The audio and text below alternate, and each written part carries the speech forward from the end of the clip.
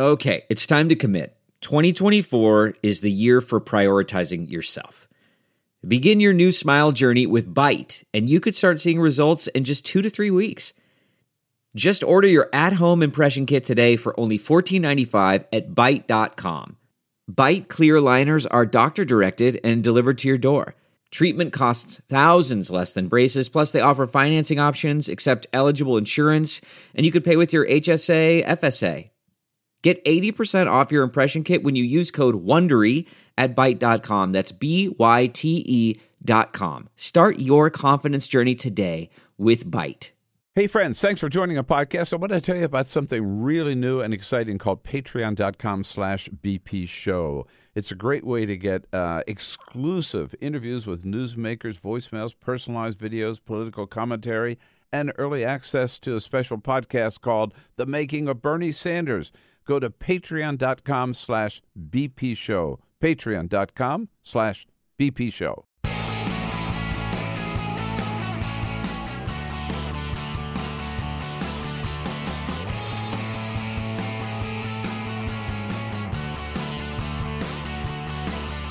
Giving you everything you need to fight the Trump administration. This is The Bill Press Show. Live at youtube.com/The Bill Press Show. Karen McDougal settles her lawsuit with the National Enquirer. She is now free to talk. Watch out. Hey, hello, everybody. What do you say? It is a Thursday, April 19. How about it? And this is the Bill Press Show. So good to have you with us today as we join you coast to coast all across this great land of ours from our studio on Capitol Hill in Washington, D.C., with all the news of the day from here on in just down the street from us, the United States Capitol building, about 6 metro stops away down at the White House, all the rest of the news from across this land of ours and around the globe as well. That's our job every day for 2 hours to bring you up to date, to get you started with the news of the day on every front so you know what's going on. And remember, your job is to let us know what you think about the news of the day, and the way you do so, of course, is going on Twitter, stealing time from Donald Trump, and sending us your comments at BP Show, everything good here on this front. I hope it is on your front as well. We got a great lineup of guests today. Cate Martell, who runs the daily noon update for The Hill newspaper, will be joining us in studio. Emma Roller from Splinter News, here as a friend of Bill, and to get the latest on North Korea and Syria, and what are the chances that these talks with North Korea will actually take place. What role is George Pompeo playing? Joe Cirincione, our own foreign policy guru from the Ploughshares Fund, will be joining us as well. Lots and lots to talk about again. We will jump right, and we look forward to your comments on Twitter at BP Show. And we will jump right in. But first, Peter's out of town today, so up to me to give you a couple of little off-the-wall stories, offbeat stories, just other stories that are out there in the news today. Well, you thought that Jeff Bezos was doing pretty well at Amazon. Yes, the news is today he is doing better than we actually thought with Amazon Prime. Amazon Prime, Bezos announced yesterday, now has over 100 million members. Over 100 million members signed up to Amazon Prime. Like me, I have too. It's a tremendous service. My only complaint about Amazon Prime is that stuff comes too fast. But it certainly comes very fast, and it's, about $90 a year, $100 a year, whatever it is, for that extra service.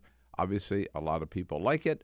And not only have over 100 million people signed up, but last year, in 2017, they delivered over 5 billion items on Amazon Prime, which is absolutely incredible. Yes, not such good news from Puerto Rico, by the way. We know after the hurricane how long it took for Puerto Rico, which was so devastated to get back on its feet, lost power throughout the island for months and months. Well, yesterday, the Puerto Rican Electric Authority announced that 97% of the island was back on electrical power. And just a couple of hours later, a construction team that was doing some excavation got a little bit close to a high voltage line. They cut the high voltage line, and the entire island of Puerto Rico went out. Lights went out. The entire island of Puerto Rico, and the Electric Authority had to put out an announcement. Se estima que el tiempo del reestablecimiento de servicio eléctrico podría extenderse de 24 a 36 horas. 24 to 36 hours before they get the power back in Puerto Rico. They can't win for losing, the poor people down there.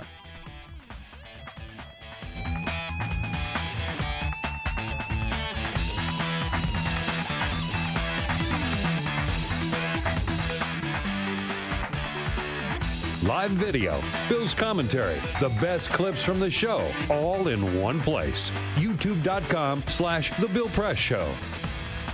Yep. Donald Trump says if it doesn't look like a good meeting, I'm not going. And if I don't get everything I want, I'm going to walk out. Hey, how about that? This is the big dealer in chief. We're sending a warning out to the president of North Korea, Kim Jong Un. What do you say? Hello, everybody, on a Thursday. How about it? Great to see you today. It is Thursday, April 19. This is the Bill Press Show. We are here in Washington, D.C., and our studio on Capitol Hill. And we're here with you all across this great land of ours. Doesn't matter where you happen to be, all 50 states and around the globe, whether you're on the way to work, at home, at the office, wherever, out for a walk, we're there with you. On every platform we can, we're here with you online, on YouTube, youtube.com/The Bill Press Show. Here with you on television, on Free Speech TV, and how about it, on the radio, joining you on the great WCPT out in Chicago and the greater Chicago area. Hello, wherever you happen to join us. Thanks for being with us. We always tell you, you are the most important part of the show. You are the most important guest. So thank you for joining us, and please let us hear your comments about the news of the day on Twitter at BP Show. And remember also our podcast. Podcast is growing leaps and bounds. Every day more and more people sign up for our podcast, which you can join by going to anytime during the day. You're the whole 2 hours, because you always easy to miss some part of the show in the morning. You can pick up the entire show or snippets of the show all throughout the day if you go to the podcast at BP Show, at BillPressShow.com, or iTunes, iHeartRadio, wherever you pick up your podcast. We are there with you on every one of those platforms.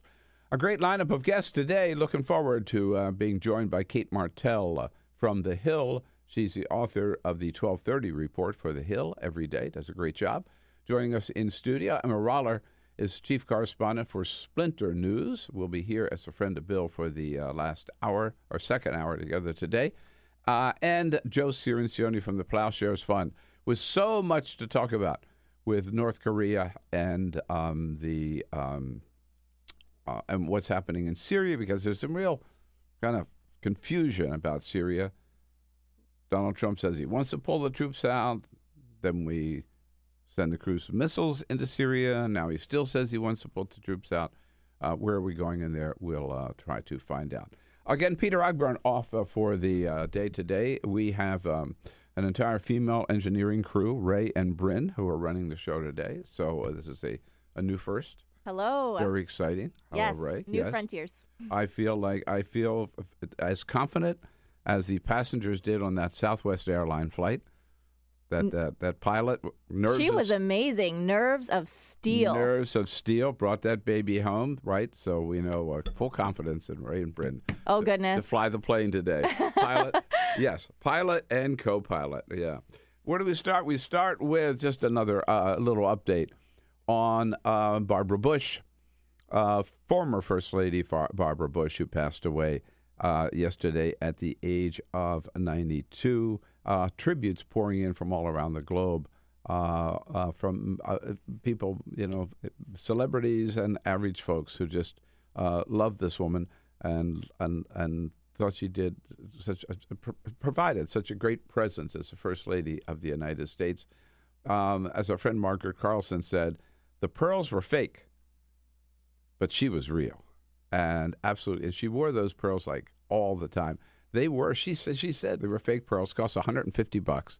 You can still buy them. I forget the name of the designer, but that designer she bought them from has them up there as the Barbara Bush pearls. Wore them all the time. And it was announced, we were speculating yesterday that we were pretty sure Donald Trump would not be invited to the funeral. It's a private funeral. And in fact, he is not going. The First Lady, Melania Trump, is going, as well as President and Mrs. Obama and President and Mrs. Clinton will be there to pay tribute to former First Lady Barbara Bush. Two of her sons, Jeb and George W., spoke yesterday about their mother. I think we have Jeb Bush at an event scheduled beforehand to speak to an event, and did start out by remembering his mom. I'm so blessed to be her son. She taught us to serve others. She taught us to be civil. She taught us to love your family with your heart and soul.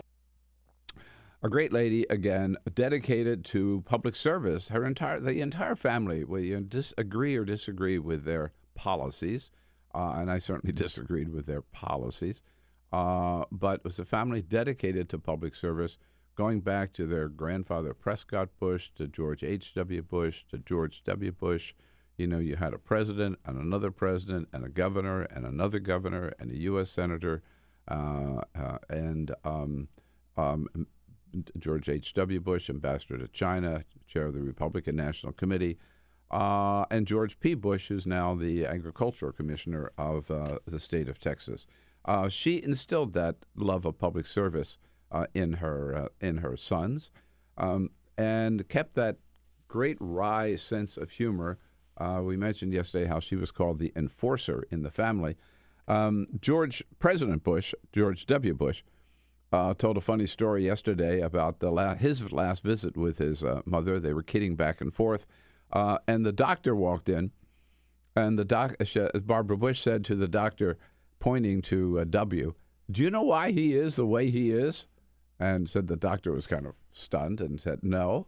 And she says, "It's because I smoked and drank when I was pregnant with him." Which I thought was really funny. Yeah, I'll put it in context. So she was Barbara Bush right to the very end. And of course, when it was announced last week that when it was revealed last week by our doctors that she had little time left, she said, "No more medical care. Let's just have comfort care through hospice." And it was just a few days, but she made that brave, very, very brave decision. Yes, news from down at Mar-a-Lago yesterday with Donald Trump's giving a news conference. Well, it was one of those joint news appearances, this with the Prime Minister of Japan, Shinzo Abe, where the president had some interesting things to say about North Korea and the upcoming summit in North Korea. First of all, he said, this sort of stunned everybody. Yes, he was looking forward to it. Yes, he still thought this was a good idea. Yes, plans were still underway. But, he said, if it doesn't look like very promising, I may not even go.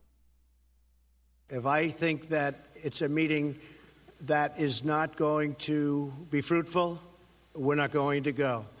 If the meeting, when I'm there, is not fruitful, I will respectfully leave the meeting. Whoa, may not even go, and not going the way he wants, could even just walk out. Hey, sorry, I'm going to take my marbles and go home. A little bit of bluster, I think, on the part of the president, part of the deal maker in chief, right? Sort of sending a message to Kim Jong Un, you better be serious.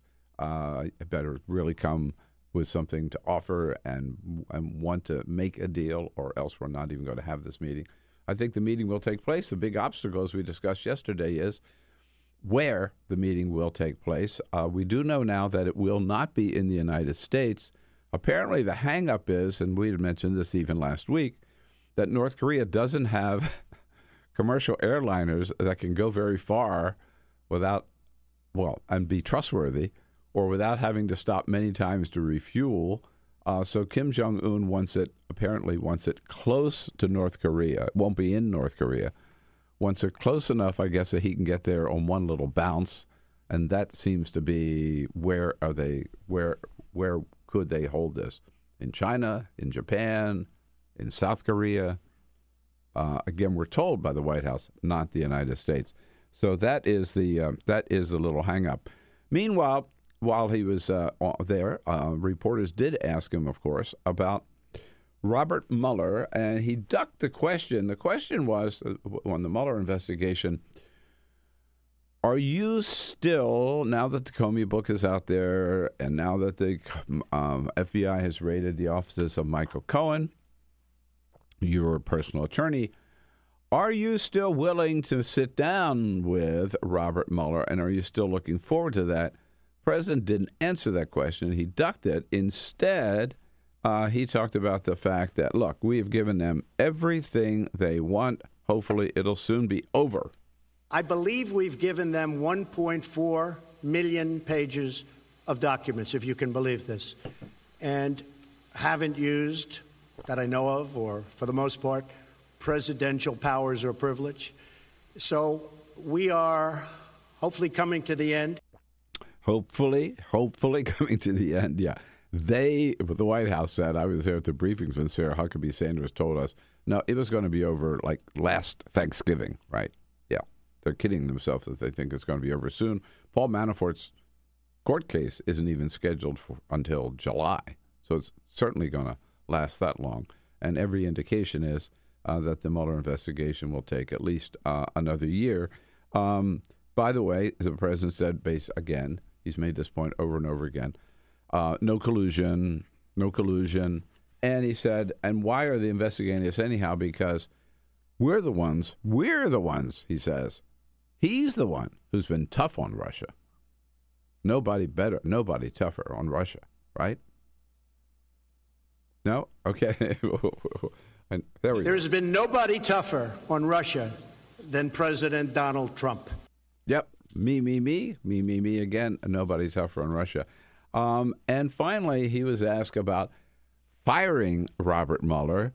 Indications are, again, after the Michael Cohen raid, that he was more likely now to fire Robert Mueller or to fire Rod Rosenstein.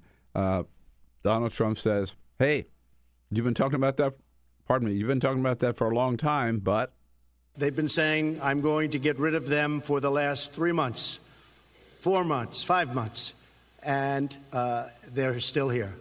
So we want to get the investigation over with, done with, put it behind us. Put it behind us, get it over with, get it behind us, but they are still here. Still, that question is still, you know that Donald Trump would like to fire Robert Mueller, and there are some people around him, we've talked about this, hotheads like Lou Dobbs and Sean Hannity, who have his ear, as well as some in the White House who have advised him, you've got to fire Robert Mueller, you got to get this guy out of there. And there are also some voices who say, look, no, as some Republican senators have said, this could provoke a constitutional crisis. And so for the time being, at least, for which we can be grateful, Donald Trump seems to be listening to the saner voices around him. And he says, if I had wanted to fire him, I could have a long time ago. They're still there. That's all you need to know. On another front, there's so much news today. Nikki Haley is still making news. Nikki Haley is she's everybody's new hero because she's unique among the White House cabinet. I mean, we have seen Donald Trump lash out at the former Veterans Secretary. We've seen him lash out at former HHS Secretary, both of whom lost their jobs. He has lashed out constantly, mercilessly at Jeff Sessions, Attorney General, saying he wishes he had never appointed him and wishes he had somebody else in there. And all these other people, when they get, blasted by Donald Trump, they sort of just shrink away, Not Nikki Haley. Nikki Haley stood up to this White House. So it started was, remember, when Nikki Haley on the Sunday shows telling the American people, telling us what she had been told by the White House people, that this whole plan was in set, and the Treasury Secretary or the President himself was going to make a big announcement on Monday that we were not just going to send the cruise missiles into Syria. We were going and punish Syria. We were also going to punish Russia for being the enabler of the chemical weapons attack in Syria. Nikki Haley on the Sunday shows. Yeah, she did say that. And then eventually the White House came out and said, but you're confused. Yeah, right. You're confused. Do we have the sound for the Nikki? So we don't have Nikki saying it, but then we have, once Kudlow walked it back, he was saying, she's great. Here's Kudlow saying that. She got ahead of the curve. She's done a great job. She's a very effective ambassador. There might have been some momentary confusion about that. But if you talk to Steve Mnuchin at Treasury and so forth, he will tell you the same thing. They're in charge of this. Yeah, right. That's the White House. The White House, through Larry Kudlow, saying she was momentarily confused. And she's done a great job, but she was momentarily confused. She got ahead of herself, basically saying she's in over her head. This is Larry Kudlow, who has no business talking about this foreign policy deal at all. I mean, he's the economic counselor. So he stepped into it himself. He's the one who got over his head. At any rate, it was Nikki Kudlow then who turned around and didn't give an interview, but Dana Perino from Fox News, former press secretary for George W. Bush, called Nikki Haley and said, what do you think about what Larry Kudlow said, that you were just confused? And Nikki Haley famously told Dana Perino, and Dana Perino reported this on Fox, with all due respect, I don't get confused. So those 8 words are going to live on. They'll put that on her tombstone. With all due respect, I don't get confused. Telling those men in the White House, basically, look, I know what I'm doing. I know what was decided. I know that when I went on the Sunday shows, that's what the plan was. If the president changed his mind, he's the one who's confused. He's the one who changed his mind. He's the one who put out the rug from under something we had all agreed to. So don't blame me. Blame Trump. And Bill, who are you going to believe? Nikki Haley or Donald Trump? Well, I always believe the president, because the president of the United States never tells a lie. Oh, yes, that's true. We must respect the office. Remember that, yeah. Right? Mm-hmm. Yeah, exactly right. So good for Nikki Haley. Everybody's setting up and saying, there's the real stand-up guy in the in the Trump White House. And, of course, as our friend Victoria Jones told us yesterday, the little backstory there is that Trump likes Nikki Haley, but he's also very jealous of Nikki Haley because she gets great PR. She does a great job on television, and people like her, and they don't like him, and he's afraid that she might take that too far and might even team up with Mike Pence and run against him in 2020. Boy, this guy is so paranoid. It's amazing. It is amazing. Like, the fact that his mind space is spent coming up with conspiracy theories instead of just handling the news of the day really is indicative of what kind of leader, if you want to call him that he truly is. Yeah, indeed. We'll talk about a little bit later with Joe Cirincione about this, but also on the foreign policy front. We have a new president of Cuba as of yesterday, Miguel Diaz-Canel, who is in our lifetime, there's always been a Castro head of Cuba. I mean, I can't remember when there was not a Castro head of Cuba. It was Fidel, then it was Raul. Raul is not going away. Fidel is dead now, but Raul will still be the head of the Communist Party, which is, let's face it, the greatest power in Cuba. But Miguel Diaz-Canel, who has been, he's been, don't get the idea he's different than the Castros. He's been part of the Castro operation. for his entire life. By training, he's an electrical engineer, but he's still younger and still a more modern leader than the Castros. But he's not going to, I guess what I'm saying is, can't expect that many differences like overnight, but he's certainly going to have to continue to modernize the Cuban economy, continue to allow more freedoms and democratic reforms in Cuba, and hopefully someday we'll have an American administration more willing to work with him toward those improvements the way the Obama administration was, and the Trump administration has just reversed all of that. But it is a significant move in our hemisphere that is worth noting. Something else worth noting yesterday is, can you believe this? The Senate did something unanimously. How often does that happen? Unanimously. Pretty much never. Pretty much never. Mm-hmm. But yesterday, unanimously, they approved a measure that would allow children, infants, toddlers on the Senate floor. They're allowed in the House, but they've never been allowed in the Senate. Now, why would they take that move? Because, again, Senator Tammy Duckworth from Illinois became the first senator ever to give birth while a member of the U.S. Senate.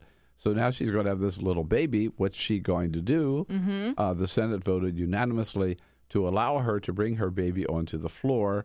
Now, they didn't exactly go overboard. The resolution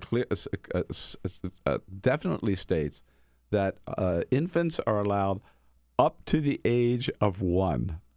So, and after that, get out. After that, get out. So for the first year, Tammy Duckworth will be allowed to bring her baby on to the Senate floor. It was her senior senator, fellow senator from Illinois, Dick Durbin, who announced the change. We changed the standing rules of the United States Senate so that Senator Duckworth and any other senator who's a parent of an infant could bring their child to the floor of the Senate during a vote. Yes, but again, only for the first year, only up until the baby is a year old. But Senator Durbin did say to the baby, welcome. We officially say to Miley Pearl Bowsley, welcome to the world and welcome to the United States Senate.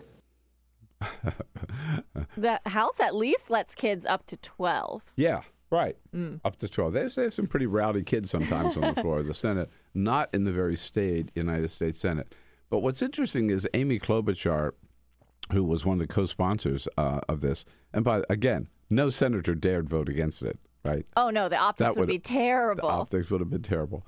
But Senator Klobuchar mentioned that this was not easy, believe it or not, to get this vote, because some people raised objections that didn't think it would fit with the decorum of the Senate, and some suggested, well, why can't she go to the cloakroom and stay in the cloakroom with the baby and vote from the cloakroom? Well, first of all, the cloakroom is not the floor, and secondly, the cloakroom is not wheelchair accessible, and she is in a wheelchair, having given both of her legs in Iraq in that helicopter accident when she was in the military. And others suggested, well, can't they just have a staffer hold the baby and take care of the baby while she goes in to vote? Well, that's a problem with that, too, because you can't have staffers, the rules of the Senate. The staffers cannot do personal things like take care of your laundry and clean your house or that kind of stuff. They're not your just assistant, your personal assistant to do all of your housework and things like that. Right, yeah. So that didn't work at all. And then people were concerned that she might be breastfeeding on the floor of the Senate. Say it ain't so. Senator Duckworth said she did not plan to breastfeed the baby. So at any rate, they came up with this resolution. It was nice that they were able to get something done and get it done unanimously. And I look forward to seeing Miley on the floor. Me too. I think that she'll bring a lightness to the floor that is lacking. Yeah. She'll go down in history, right? She will. Yeah. The first. The very first baby of the first woman senator, sitting senator, who gave birth to a child while in office. It's great. Well, which reminds me, why haven't we seen Valentine here on the in the studio for the Bill Press Show? I don't know. Coming up soon because it's almost Bring Your Kid to Work Day. Oh, that's right. That is coming up soon, huh? Yeah. I think maybe later this month. Well, Gray and Magnus always make an appearance. So she'll be here too. To keep those kids in line, huh? Yeah. So she will be 1 in the summer. In this summer. Mm-hmm. Is she allowed on the floor past that? Here of the BP we'll allow studio? her in the studio up to the age of 1. And then after that, we can't be more liberal than the cut Senate. Yeah. off.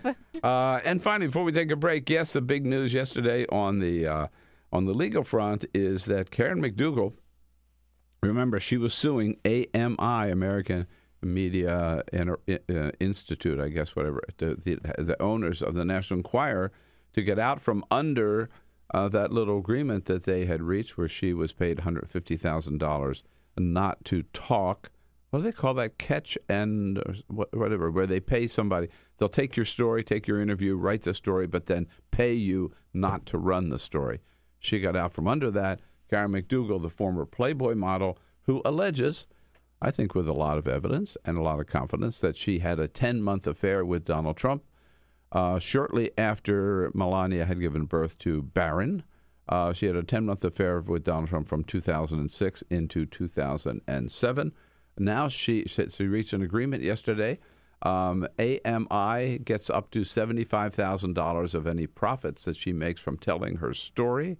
Boy, she'll get a hell of a lot more than that for any book deal. She is now free to talk, and she will be doing so. She may be following James Comey around on the book tour or whatever. But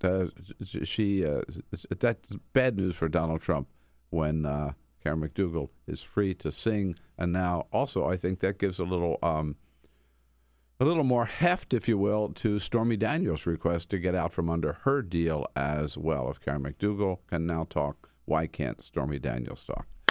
Cate Martell is on top of all the news of the day every day with her 12:30 report for The Hill newspaper.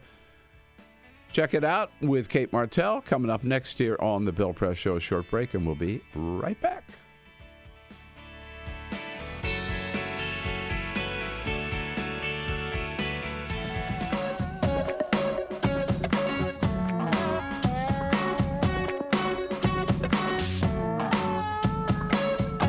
Live video, Bill's commentary, the best clips from the show, all in one place. YouTube.com/The Bill Press Show. Hey, happy Thursday, April 19. How about it? It is the Bill Press Show, live from our nation's capital, and joining you all across this great land of ours with the news of the day. Lots going on, as always. There's never a dull news day when Donald Trump is in the White House. That's one thing for sure. And if you want to keep up with the latest, do what I do every day, 12:30. Sign up for The Hill's 12:30 report. The Hill, the great newspaper that covers Capitol Hill. And Cate Martell is the editor, author, whatever, major domo of the 12:30 report, joining us in studio. Hi, Kate. Great to see you. Good morning, Bill. Thank you for coming in today. And people should really check The Hill today, right? The newspaper, thehill.com, because there's a little... I found like Donald Trump, me. But there's a profile by Ben Camisar, one of your great reporters who was in studio with us last week. And he and I sat down the other day for a little interview about my new book, From the Left, A Life in the Crossfire. And Ben's profile is up today in The Hill. Great piece. It's really worth checking out. It's right on our homepage right now. Is it on the homepage? Yep. Okay. Go online to thehill.com and check out Ben's take on both me and the book. And I remind you always, too, From the Left, A Life in the Crossfire, with the endorsement of Bernie Sanders, Nancy Pelosi, Jerry Brown, Rosa DeLauro, Maxine Waters, Anderson Cooper, Cenk Uygur from the Young Turks, as well as friends on the right, Joe Scarborough, Tucker Carlson, and even Ann Coulter. But Ben, we had a good time, so I'm glad that piece is up. It's very good. It's very well done. That's a great reporter, too. Yeah, thank you. Yeah. He's a good writer. Check this out on our website at billpressshow.com. And, of course, it's also available anywhere your local bookstore, your local independent bookstore, or other places books are sold. So, Kate, I mean, Donald Trump must not be happy to wake up this morning and find out that Karen McDougal is free to sing, huh? As I was just mentioning. Yes. So the American tabloid company reached a settlement agreement with Karen McDougal, and it frees her. So now she is allowed to talk about her alleged affair with President Donald Trump. When he was, obviously, back in 2006, 2007, when he was just developer Donald Trump. Now, one little caveat is this does technically protect the president from any legal hurdles he would face with Karen McDougal over these settlements. But then there's Stormy Daniels in the back, which obviously that is still a very much ongoing battle that you could definitely play out legally in the upcoming months and years. So that's still his... So there is kind of a parallel because, so she, Karen McDougal, had been paid $150,000 by the National Enquirer not to publish the story that they had and had interviewed her about Stormy Daniels. And so Karen McDougal was trying to get out from under that blanket, if you will, that code of silence, a cone of silence. At the same time, Stormy Daniels is suing the president to get out from under the cone of silence that she agreed to. So they're different parties, but similar pursuits, right? Yes. To be able to talk, to tell their story legally. Yes. And the end goal at the end of the day is, again, with these parallels, that these are all terrible news for the president. This is why the Mueller investigation, I have to forget sometimes and step back why the Mueller investigation is so important. Outside of the Russia sphere is that now that special counsel Robert Mueller is investigating any crimes that he steps along, he's allowed to investigate. And by going and raiding Michael Cohen's office, that relates back to whether there was evidence or any types of sensitive materials that could relate to any of these payoffs. So all of this at the end of the day is just terrible news for the president that he wants to control this. This is why I'm sure he did not enjoy waking up to this news about Karen McDougal and why he will continue to have Stormy Daniels as the thorn in his side. Yeah. And this is the one that we know is pretty sensitive to him because Melania doesn't like to hear about it. Obviously, yes. That's understandable. Having a 3-month-old, when you hear that some of these alleged affairs have been going on, that yes, obviously she is still the current first lady and cannot be. She took a big hiatus from public life when all of these stories started coming out. So you know that it really is getting under her skin, even though the president is putting on a front as though it's totally false. And further complicated by the fact that the man who arranged this payment, Michael Cohen, is now himself the subject of a criminal investigation in New York, the U.S. Attorney's Office in New York. That is a huge sign that the president is in trouble right now, because for them to go out and seek a warrant, go to a judge, this is what the American system wants, is that if you want to raid somebody's house, that you go and to a judge, get a warrant. The fact that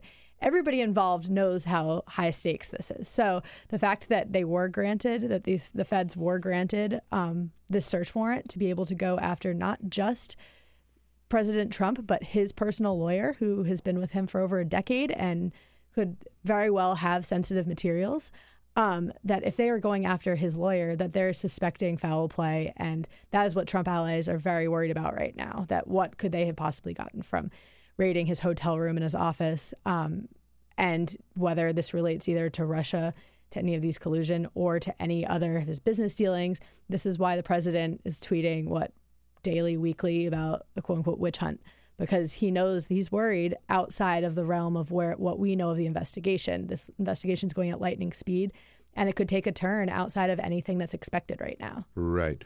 And that's right. You don't know where this is going to go. There's a story in Politico this morning where the Trump people, the Trump team, are worried about Michael Cohen because Michael Avenatti, Stormy Daniels' attorney yesterday said, too, the idea that Michael Cohen would take a bullet for the president is crazy. And the Trump people are really worried that if it looks like he may be facing some serious prison time.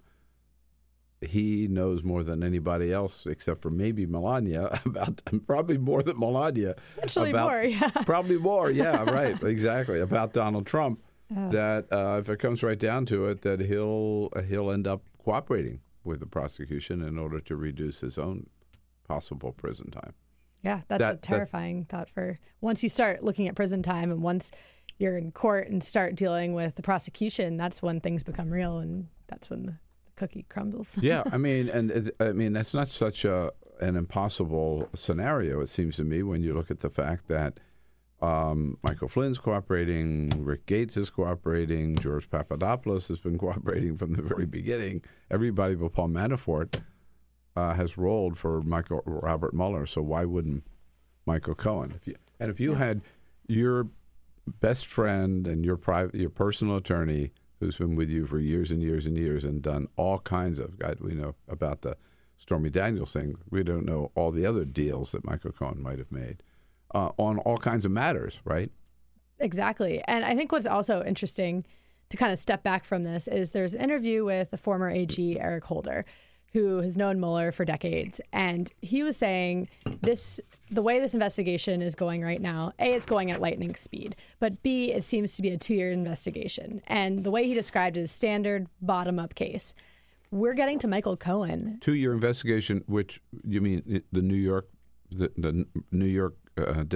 U.S. Attorney's Office or no, the Robert Mueller? The Robert Mueller investigation. So I just want to be clear. Oh, yeah. Yes. And it's so right now we are not even at year one. We're not at the conclusion of it. In May, it'll be the end of it. It'll be the end of year one. If we're halfway through this and this is a bottom-up investigation and we are already at Michael Cohen, who has been with the president by his side for over a decade, this really does not bode well. That if this is... they started with George Papadopoulos and Paul Manafort, and they've been moving up.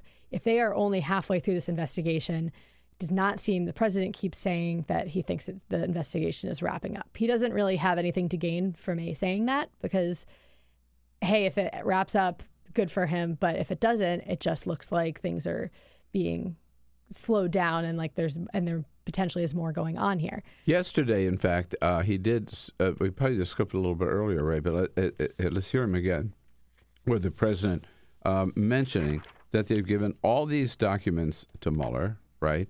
And so why isn't this thing over yet? Basically making the point you just made. I believe we've given them 1.4 million pages of documents, if you can believe this, and haven't used, that I know of, or for the most part, presidential powers or privilege. We are hopefully coming to the end. Hopefully coming to the end. They've been saying that for a long time. Wishful thinking, huh? Hopefully coming to the end. Yes. And, by what I was just saying is that what does he have to gain from predicting that it's almost over? Not much. If he's pleasantly surprised, let that speak for itself. But at this point, it's not necessarily a good look to it without having necessarily inside information, predicting that it's going to be over when things could still definitely come from this investigation. Okay, so he thinks also that one way to make sure that it gets over fast would be to fire Robert Mueller. You know he wants to do that. Oh, yeah. Right. I mean, yeah. But will he and can he? I think, according to his advisors, they say no way that it's happened. And Trump was even quoted yesterday saying, look at Rosenstein, look at Mueller. They're still here. Yeah. In fact, we've got that clip too. Yeah. Right. They've been saying, I'm going to get rid of them for the last 3 months, 4 months, 5 months.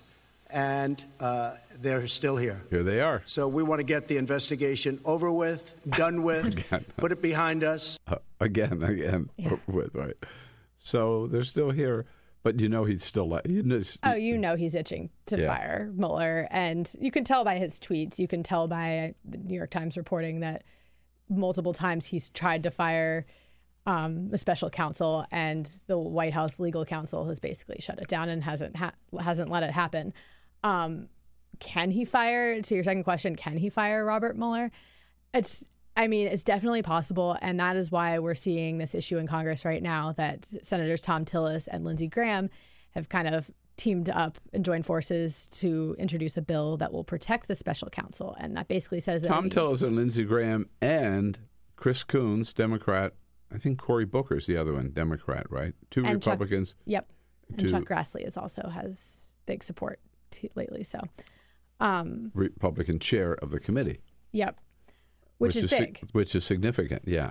However, Senate Majority Leader Mitch McConnell has said that if that comes to that he will not put that to a floor vote. And now the issue, I think... Did it move out of committee yesterday, I believe? They were going to have a vote. I'm not sure whether they did. It may be put off to next week. Last I saw, I see. It's on the agenda for a committee business meeting today, but a vote is expected to be delayed until next week. So it is moving, but it won't move out of the committee today. But there seems to be they've got the votes in the committee. Now, to your point about Mitch McConnell. Mitch McConnell is saying this bill isn't necessary. The president will not fire Robert Mueller. Now, it's definitely possible that he will. Now, it's interesting hearing that the majority leader thinks that this isn't possible when we're seeing the president obviously tweeting about it all the time and kind of threatening it. We've seen a lot of reporting to back that up.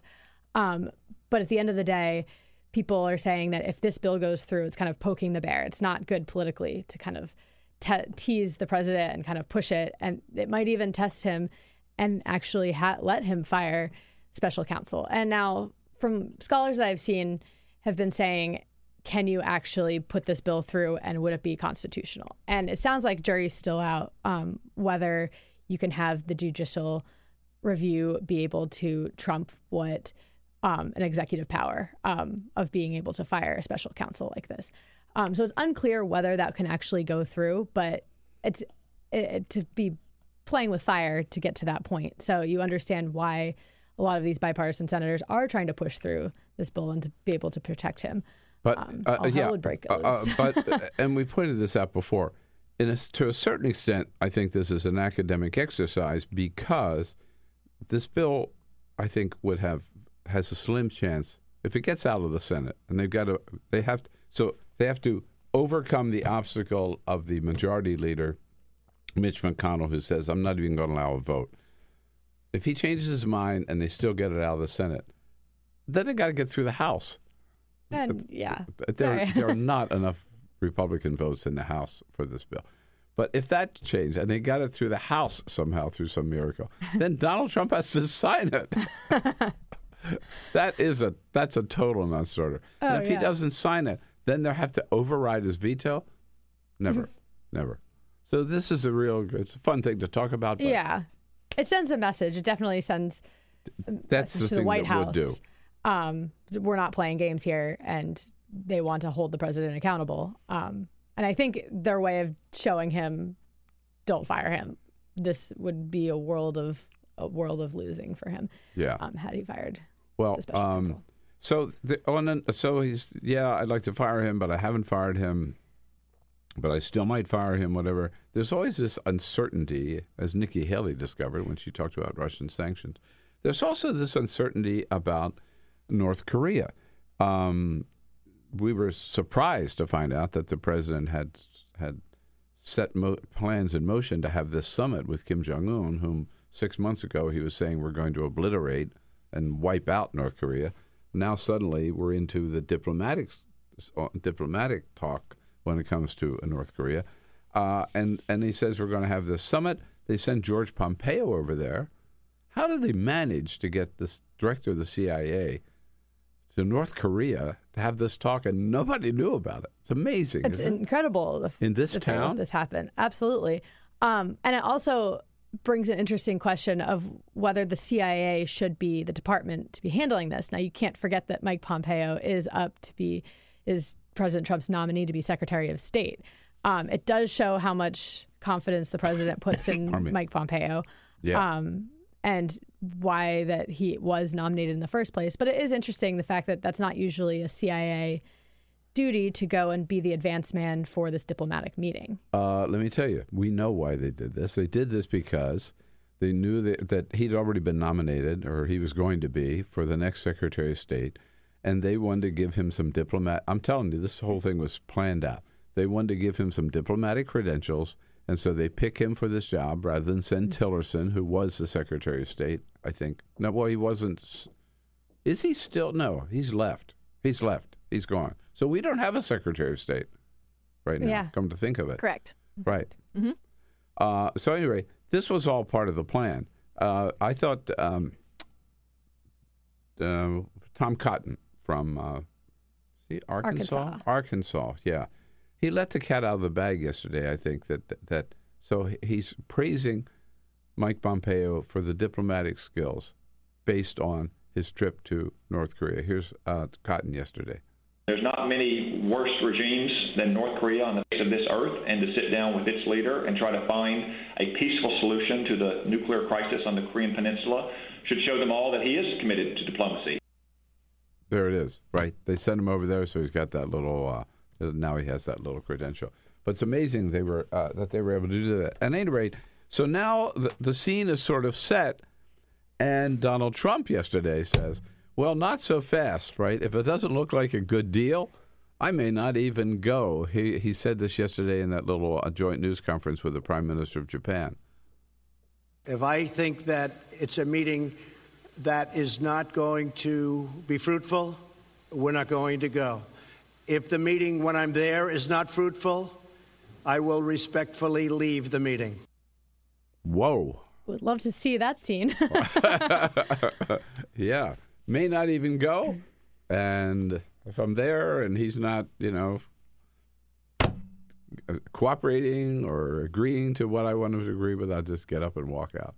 Oh, yeah. So is this the deal maker sort of a little bluster ahead of time, I think this is trying to keep the North Korean leader on his toes right now, and he's trying to, go back and forth that, yes, he's had the headlines lately have been positive towards diplomacy, and I'm going to meet with Kim Jong Un, and now he's trying to kind of step back from it and say, kind of look powerful in this whole thing. And also, I think what's interesting about Mike Pompeo's meeting is we can't forget that there are 3 Americans right now who are in North Korea and are held captive. And there were questions of whether that would be contingency of whether the president would meet with North Korean leader Kim Jong Un. So far, after Pompeo's meeting, that does not seem to have been one of the prerequisites for them to meet. So I'm sure that's going to come up during this meeting, and that could definitely be something that the president could say is a win for him through this meeting if this actually ends up happening without fully going into whether they're going to be denuclearized or not. Have we had a date set yet? Do we know when? No date. They're still discussing now where this meeting will happen. And I was going to ask next, where? There are a few locations that have been thrown out. The DMZ, the demilitarized zone between North and South Korea, has been thrown out. Sounds like that idea might have been eliminated. That's where Kim Jong Un is meeting with the president of South Korea next week. Yes, and I think sounds like they're doing. So you have to keep in mind that the North Korean planes that would be transporting him are fairly rickety, and they don't want to bring him too far outside of North Korea. He does not travel outside North Korea except going to China. By train. Yes. So they're looking in Asia. I know Bangkok and Singapore have been 2 places that have been thrown out. Mongolia. Then there's a few European areas that they're throwing out. There's Switzerland and Sweden. And you can't forget, too, that Stockholm was where they negotiated getting Otto Warmbier, the student who was held captive and later died after being imprisoned in North Korea. So they're throwing out a few. I think sounds like the Trump administration would prefer Europe. It sounds like a safer bet. But to get North Korean leader to Europe is a little bit more of a challenge. So they'd probably rather keep it in Asia. We could loan him a plane. Right? I mean, if he doesn't have a plane of his own. Yeah. Right? Absolutely. But he probably would not want sure. that. I don't think yeah. So it sounds like it'll be in Asia, in somewhere in Asia. Yep. And there's been some talk of, people are saying whether Russia or China, but you can't imagine that. Not in the United States. Not in the United States. And I know they were looking for Pyongyang, North Korea. That's what the North Koreans were hoping for. And they're not a chance of it being in the actual city of Pyongyang. Right. We mentioned this at the very top of the show. We know more now about the funeral arrangements for former First Lady Barbara Bush. Friday night, there'll be a viewing. Her body will be moved there where the people can file by and pay their respects. And then Saturday is the funeral, a private funeral for family only and invited guests. Which will amount to about 1,500 people. That's is that so right? far how many people have been invited. Whoa. But the invited guests do not include the President of the United States. They do not. I think if he decides he wants to go, from what I've heard, the Bushes would warmly invite him, would allow him to come. First Lady Melania Trump will be there to pay her respects. Warmly, I would say they'll allow him to come. I don't think warmly is the word. I would only say warmly. Not all of them said none of them said they voted for him. I think out of respect for the office, they would say, well, what can we do, right? He's the president, but he's not going. At this point, he's not going. First Lady Melania Trump is. Yes, and you can't forget that Barbara Bush had a lot of sharp words for the president. So did she ever? Yeah, particularly because he was attacking her son nonstop, right? Yes. Yes. But the Clintons both are invited. The Obamas both are invited, and then Mrs. Trump. Yes. Which is not unusual. I think it's normal for former presidents to go, and for first ladies, it's very standard for them to go to funerals like this. I still wouldn't be surprised if President Trump has a change of heart and decides to go. But at this point, it sounds like we're getting closer that it likely won't happen. But. Right. Okay. So people can find the 1230 report how? If you go to thehill.com, you can sign up, and it comes to your inbox every day at 12:30, and it's everything going on in politics, but I put a kind of a humor. Oh, no, it's great. It really is great. It's very lively every single day with lots of fun stuff in it. So thehill.com, sign up for the 1230 report. Thank you, Cate Martell. Hey, everybody, this is Bill Press. Thanks for listening to the Bill Press and Friends podcast. And now, do yourself a favor. If you haven't already done so, subscribe to the show on iTunes. Here's what you do. Just search for the Bill Press Show. Then you can take us with you and listen in anywhere you go. And you'll get new shows from us as soon as they're posted. And one more thing. If you really enjoy Bill Press and Friends, please help us grow by telling a friend, writing a review, and giving us a rating on iTunes. It's so great to have you on board. Many thanks.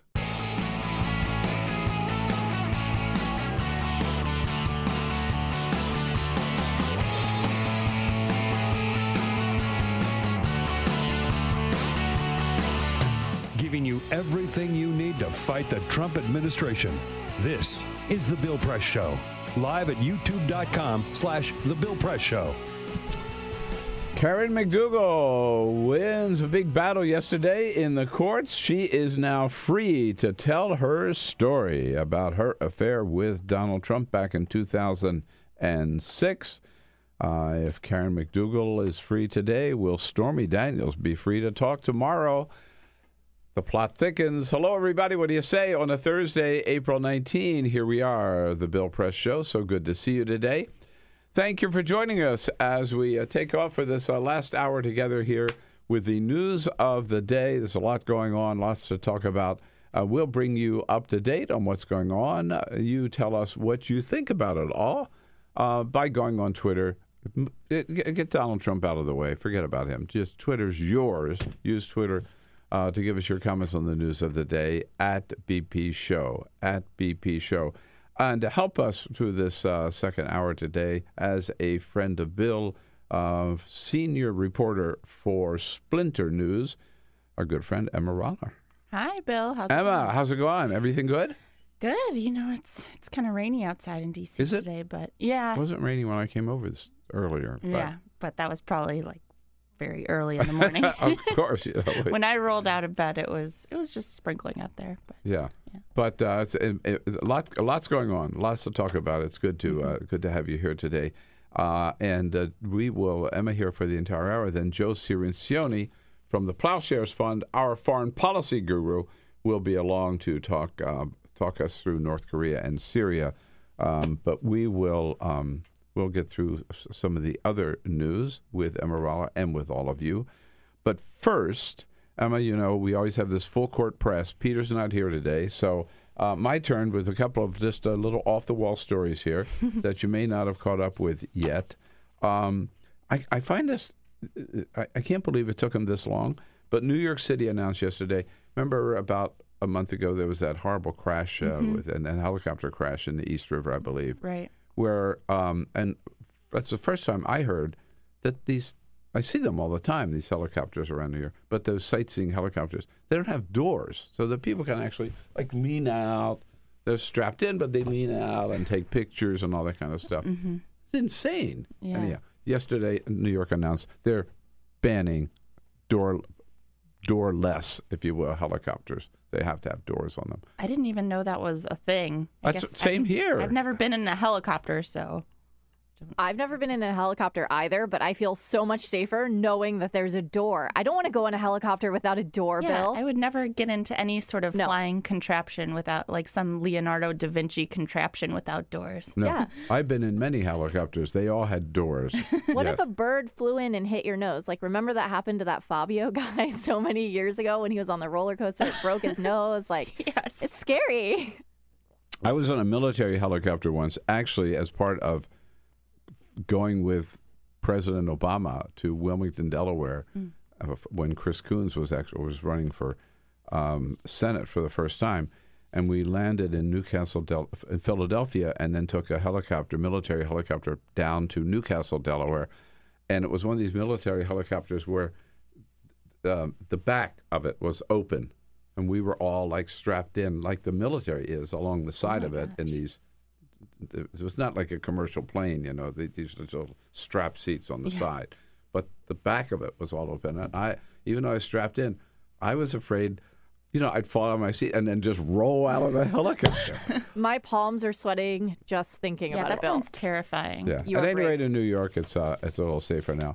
And the other thing, I did mention this a little bit earlier, but it's worth mentioning again. The poor people of Puerto Rico, they finally got their power back. The power company announced that they were only 3% of the island. 97% of the island, in other words, was up and the lights were on. A couple of hours later, somebody hit a power line in Puerto Rico, and the entire island yesterday went dark. All power loss on the island. It's going to be 24 to 36 hours before they get it back. Poor people there can't win for losing.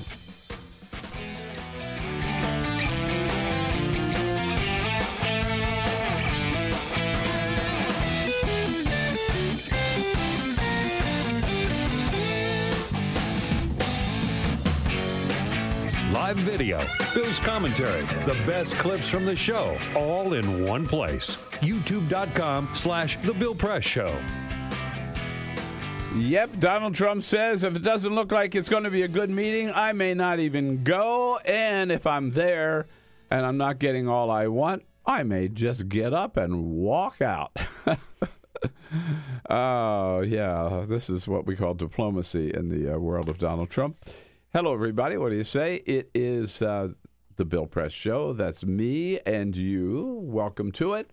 Great to see you today on this Thursday, April 19, as we join you everywhere in this great land of ours. We are there with you, coast to coast, online, on YouTube, youtube.com/The Bill Press Show. There with you on television, on Free Speech TV, and, of course, out in the greater Chicago area, we join you on the big progressive voice of Chicago, WCPT. Here in studio with us from Splinter News, senior reporter Emma Roller. Here is a friend of Bill for the entire hour. Emma, nice to see you again. Good to see you. Thank you for joining us. And we have a total female crew today. Hey. Look at this. There we Ray go. Rogers and Bryn here. So Peter's got the day off. So I said earlier, I feel like the passengers on that Southwest flight with that strong lady in charge, no doubt. Hopefully the engine doesn't. Hopefully the engine doesn't blow out, right? But even if it did, I've got total confidence that Ray Rogers would land us safely. Yeah. So Thank you, Bill. Okay. And we've been at it for just about an hour now with some comments, as always, on Twitter. Lots of comments coming in from our Twitter and YouTube chat room. So coming from the YouTube chat room, we have Robert weighing in. we mentioned earlier Haley saying, I don't get confused, hitting back. Robert says, this whole dang administration is confused. They must think this is Germany pre-World War II. Yeah. We also Seems that way sometimes. I know. Then we also have Scott weighing in on Trump firing Mueller. He says, if Trump fires Mueller and Turtle Man, McConnell, did not bring up a vote, I say charge Turtle Man with treason.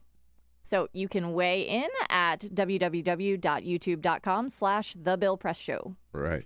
Emma, we haven't talked about this yet today. It's not the biggest news story of the day, but I think it's worth mentioning, and it's sad that Queen Elizabeth today mourning the death of her last corgi, Willow. She, at one time, you never see a picture of her almost without having this dog. She is known for her love of these dogs. For 80-some years, she's had corgi pets. And at one time, she had as many as 30. And she kind of stopped replacing them. And Willow was the last one, 14 years old, died. Apparently, the Queen's I can understand why, but very, very upset by the death of Corgi, more so than any of our other dogs. And the kind of the entire British Isles today are in mourning. My question is why didn't she get, not to be insensitive to Willow, who I'm sure was an amazing corgi, but why didn't she replace any of the dogs? I had the same question. There was one great movie about the Queen, I forget, where it showed her. It was really her, and she went out to greet somebody who's arriving at Balmoral Castle or one of her estates. And it was like she had this pack of dogs with her. They followed her around. She just loved them. Really did. And that was the official kind of royal dog. And you would think as they died off, she would have replaced them with younger ones. There had always been a younger brood around. I don't know why she decided to kind of let the line run out. Maybe she can become more of a populist, like take after Jeremy Corbyn and, go to the pound and get a rescue mutt or something. Oh, I'm sorry. We're a little wrong here. I'm just reading further. The 91-year-old Queen still has 2 corgis, a Dachshund corgi. I didn't know, crossbreed, named Vulcan. So it was the last full breed corgi. Yes, right. And Candy. Which are really iconic of her, the full breed corgi following her around. Yeah. So anyhow, goodbye to Willow, which raises another story that I saw today, which I find really bizarre, is that the House of Representatives yesterday amended the House Farm Bill to make it illegal in the United States to kill a cat or dog for consumption, to eat them. Now, my question was, how many people eat cats and dogs in this country? Yeah. What? Yeah. I'm not saying I would oppose the legislation, but I don't see the need for the legislation, right? It seems like legislation in search of a problem that doesn't really I think that there might be more pressing issues that they could pass bills about, but a few pressing issues. Yeah. You can still eat horse meat in this country. You can? Oh, yeah. Yeah, there have been studies where they analyzed, I'm sorry to be the bearer of bad news to anyone who eats Taco Bell, but I think that there was a horse meat detected in Taco Bell. Oh, yeah, but that was not continued. It's not their regular practice. Well, I have talked about this before. When I was living in Switzerland and going to school in Switzerland, we ate horse meat. And that's all we could afford. And what is it like?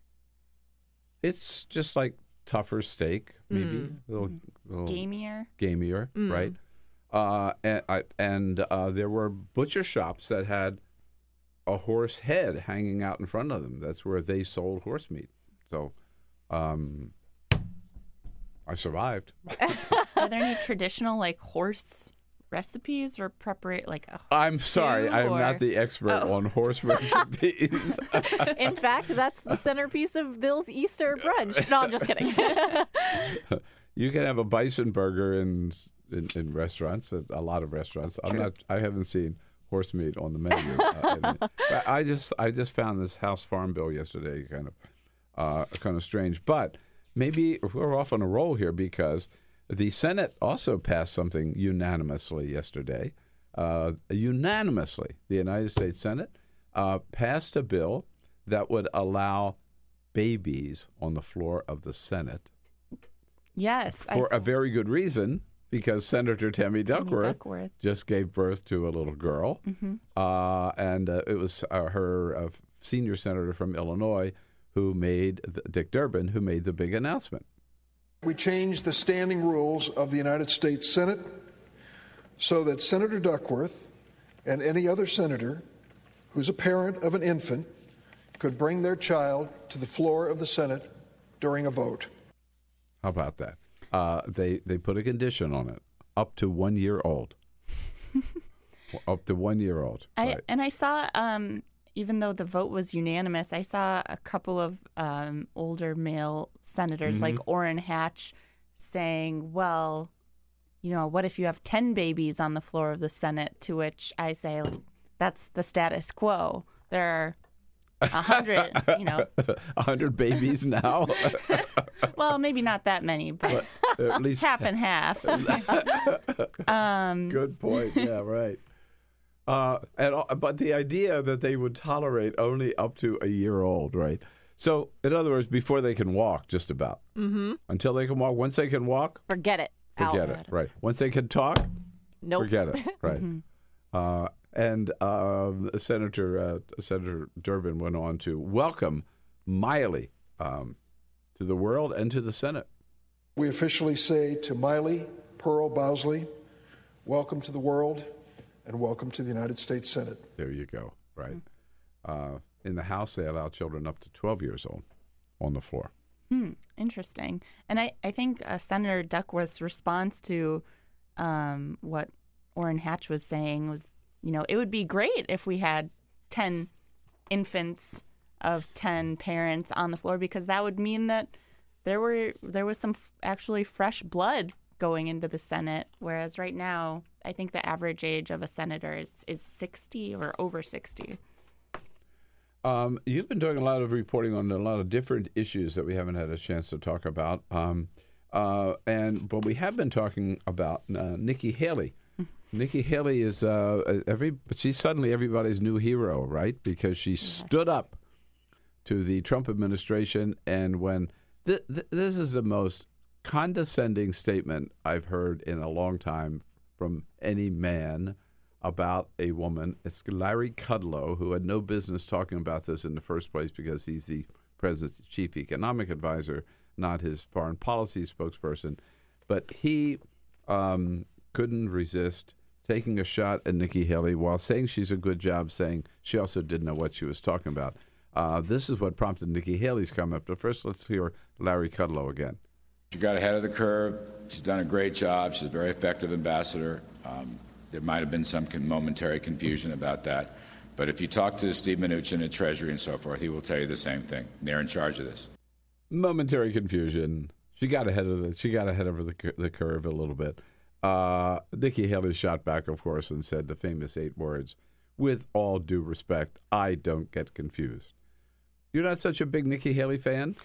So I realize this might be a bit of a contrarian take, and I'm sure I'll have a lot of people yelling at me about this in the comments section. But my take is essentially you don't have to praise anyone in the Trump administration, even if, they are rebutting a condescending comment that their colleague made. And in the case of Nikki Haley, we've seen, people kind of drumming up the idea of her potentially even running for president in 2020. Frank Bruni had a column in the New York Times dreaming up this possibility a couple months ago. It seems like people really want to affix or project this idea of Nikki Haley as some sort of feminist hero of the Republican Party.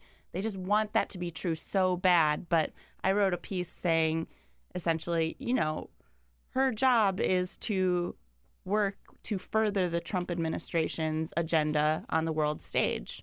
And part of that means dealing with the conflict in Syria, in Yemen, drumming up some fear-mongering against Iran, which she's been doing, and now with John Bolton in office. That's been furthered. So my point is just that, sure, it was fine as a response, but I don't think we should be giving any of these people any extra credit for anything. Well, I mean, so what you're saying is that, she shows a little backbone here, right? A little spunk. But at the same time, she's a loyal foot soldier of the Trump administration. Right. And at the same time, my argument is that feminism isn't just about this sort of like rah-rah girl power in an individual sense.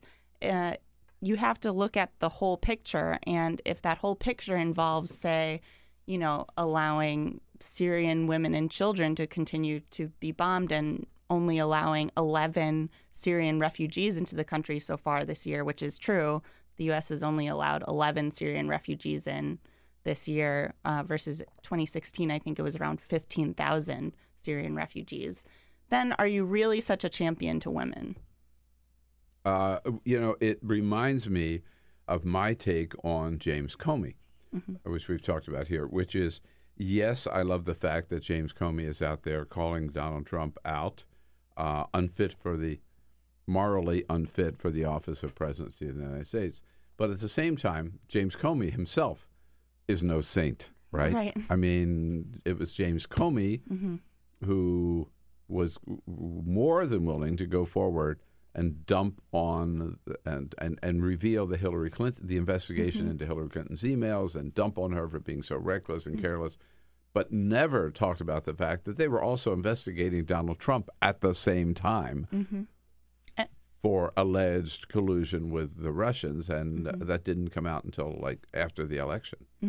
And again, you have to ask, sure, James Comey has stood up in his way to the Trump administration, but if you read his book, there are parts after getting fired, right? After getting fired, right. Yes. That's the other thing, is that if he was so opposed to the Trump administration, he could have left at any point, but I said he felt he had to stay on for serving his country. But if you read his book, the parts that won't get the press attention, he outlines his ideology, which is, I would argue, very much in line with most center Republicans. He is a Republican. He has said now that he won't vote Republican anymore, or that the party has left him.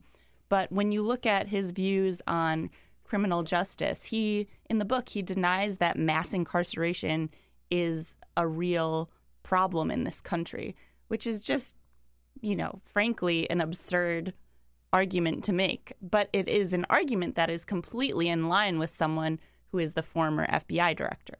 Right.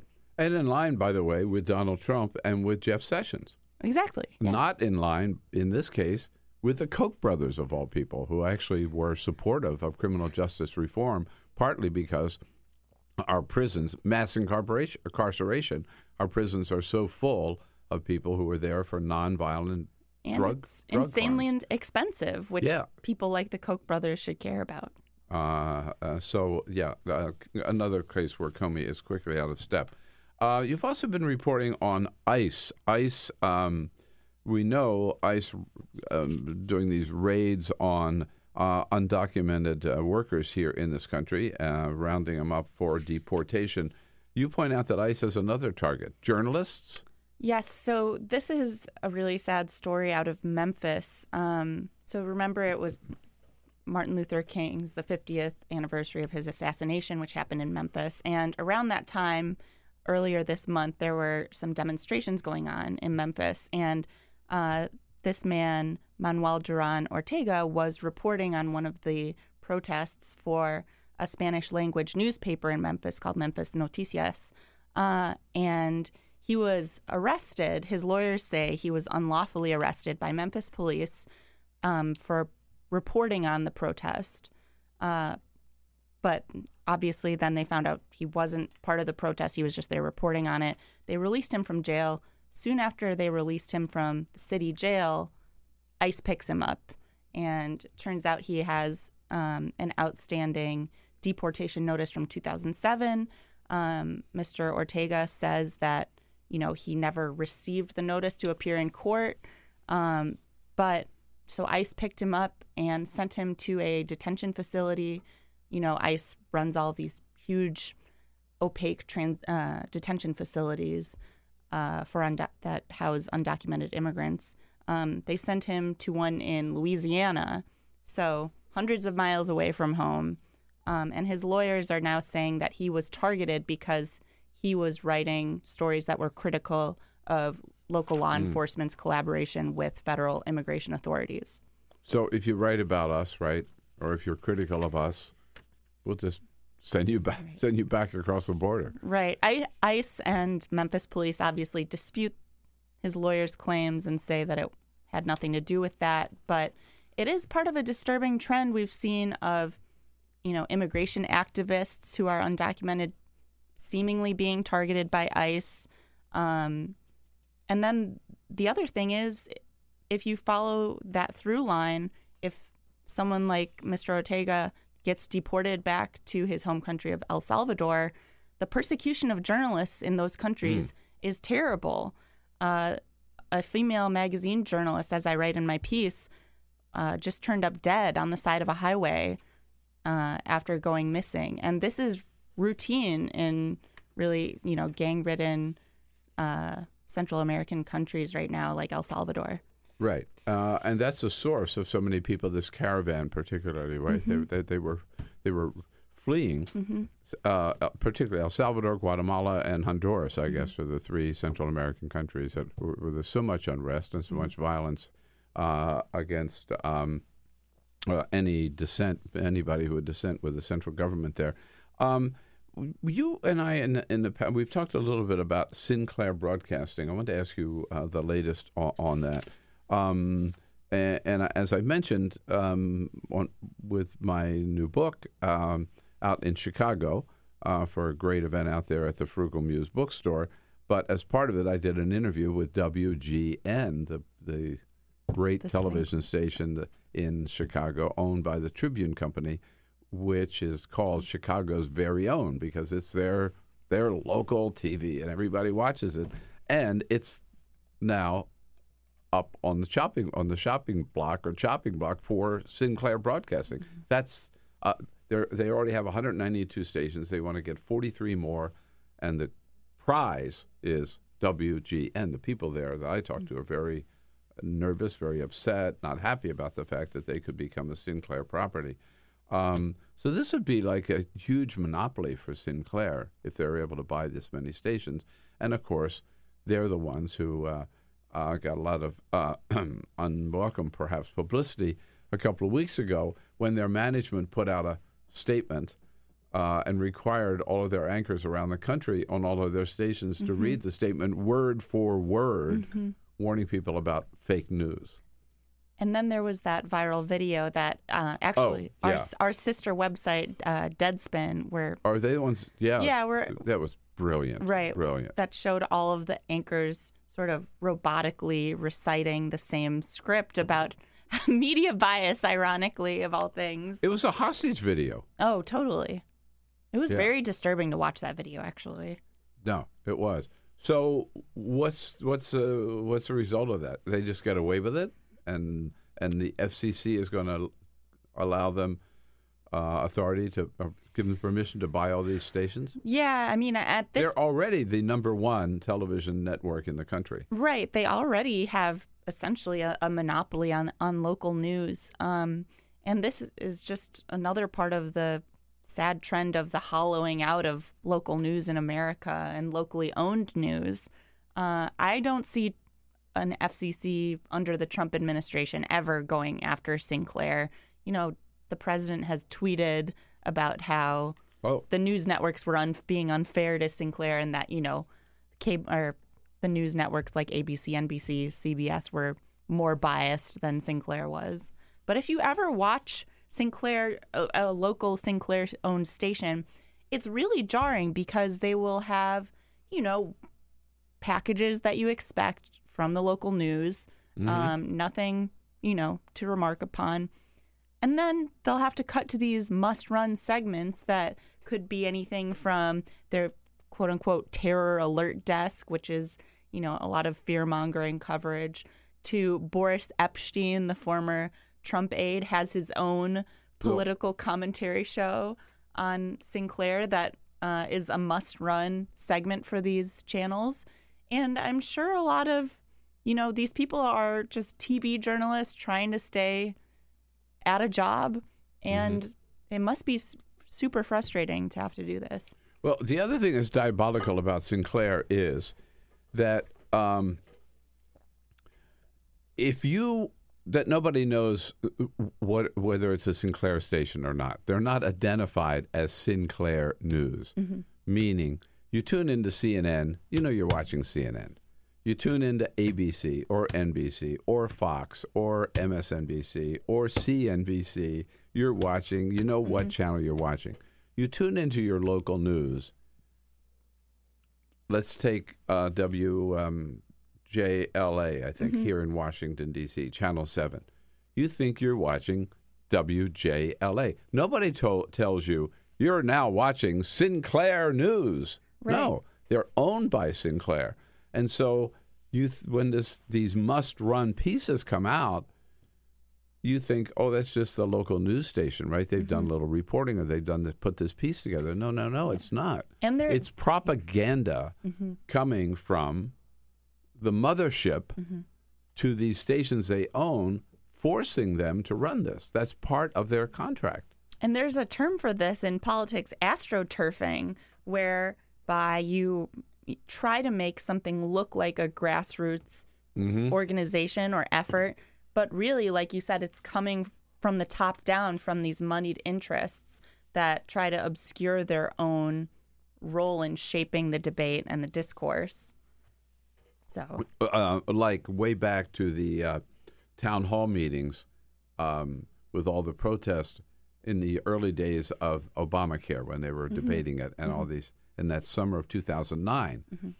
The town halls erupted, all these people showing up. Everybody said, this is all grassroots. It wasn't. It was that was the Koch brothers who organized, paid people to go, bust them in.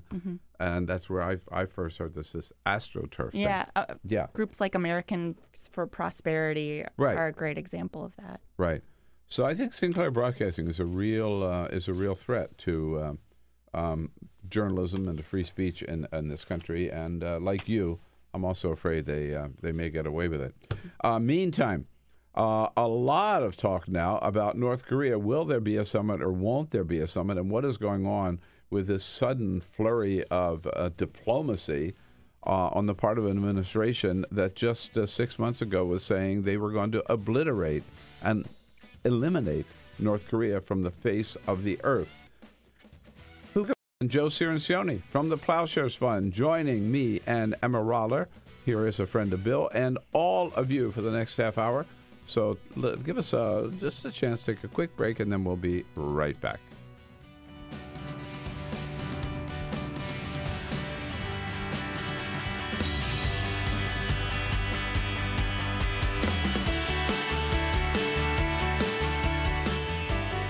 Download our podcast, search for The Bill Press Show on iTunes, and remember to rate, review, and subscribe. This is The Bill Press Show. All right, here we go. Wrapping up here on Thursday, April 19, The Bill Press Show. Great to have you with us today. Again, urge you to check out the Hill newspaper today. I'll look at the Hill every day, but particularly today, thehill.com. Reporter Ben Camazar has a feature piece in there about me and about my new book, From the Left, A Life in the Crossfire. We've told you about it. You can find out more about it on our website at thebillpressshow.com. Joe Cirincione has read the entire book.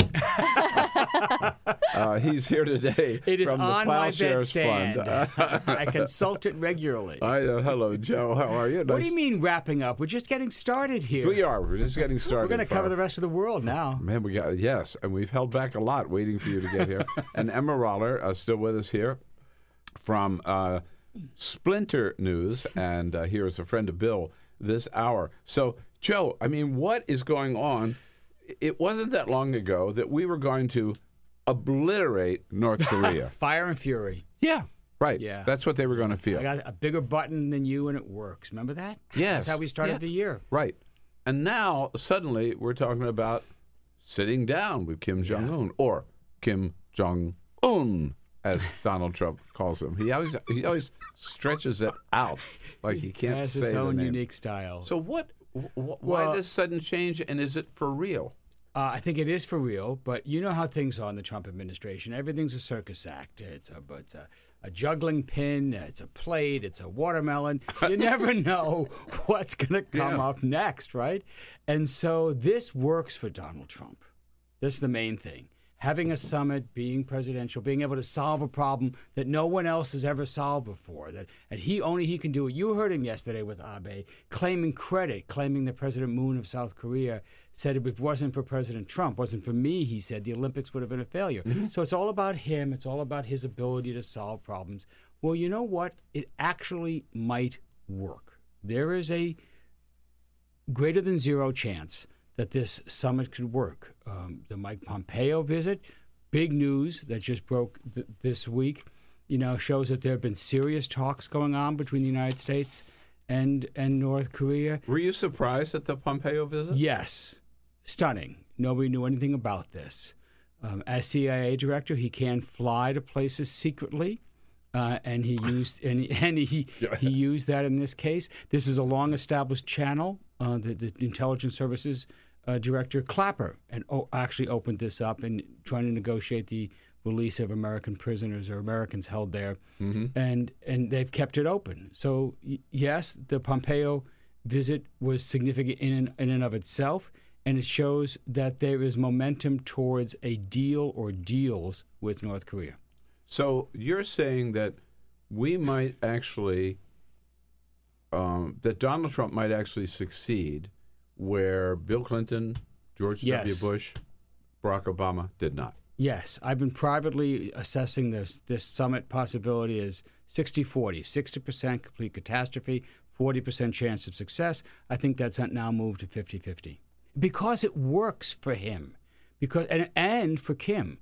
Both of them are vesting a great deal in the success of this summit. So if it comes off, and that's an if it comes off, Trump might be willing to take small steps towards progress, establishment of a process towards denuclearization, and declare it a great victory. Once he realizes he's not going to fly to the summit and come home with Kim Jong Un's nuclear weapons in the cargo hold of his plane.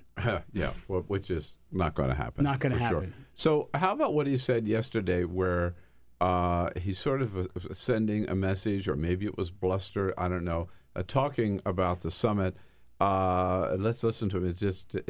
He's not willing to say yet that it's a sure thing. If I think that it's a meeting that is not going to be fruitful, we're not going to go. If the meeting, when I'm there, is not fruitful, I will respectfully leave the meeting. Respectfully leave the meeting. He'll bow his way out. Well, this is the quantum uncertainty of the Trump administration. Is the summit alive or dead? We don't know. It's both. And we won't know until Donald Trump tweets about it. Yeah, until they sit down. Until they sit down. Yeah. This is obviously, we've said this over and over again, this is not normal. But it is significant that Kim Jong Un has met. Now he's going to China to meet with President Xi. He's meeting with the president of South Korea next week. He met with Mike Pompeo. Yes. It looks like at least on his side, right? Kim Jong Un is smarter than we thought. He is calling the tune here, and Trump is dancing to his melody. This is what's going on here. He's handling this brilliantly. I totally agree with you, particularly if you throw the Olympics in the mix. Exactly, the whole thing.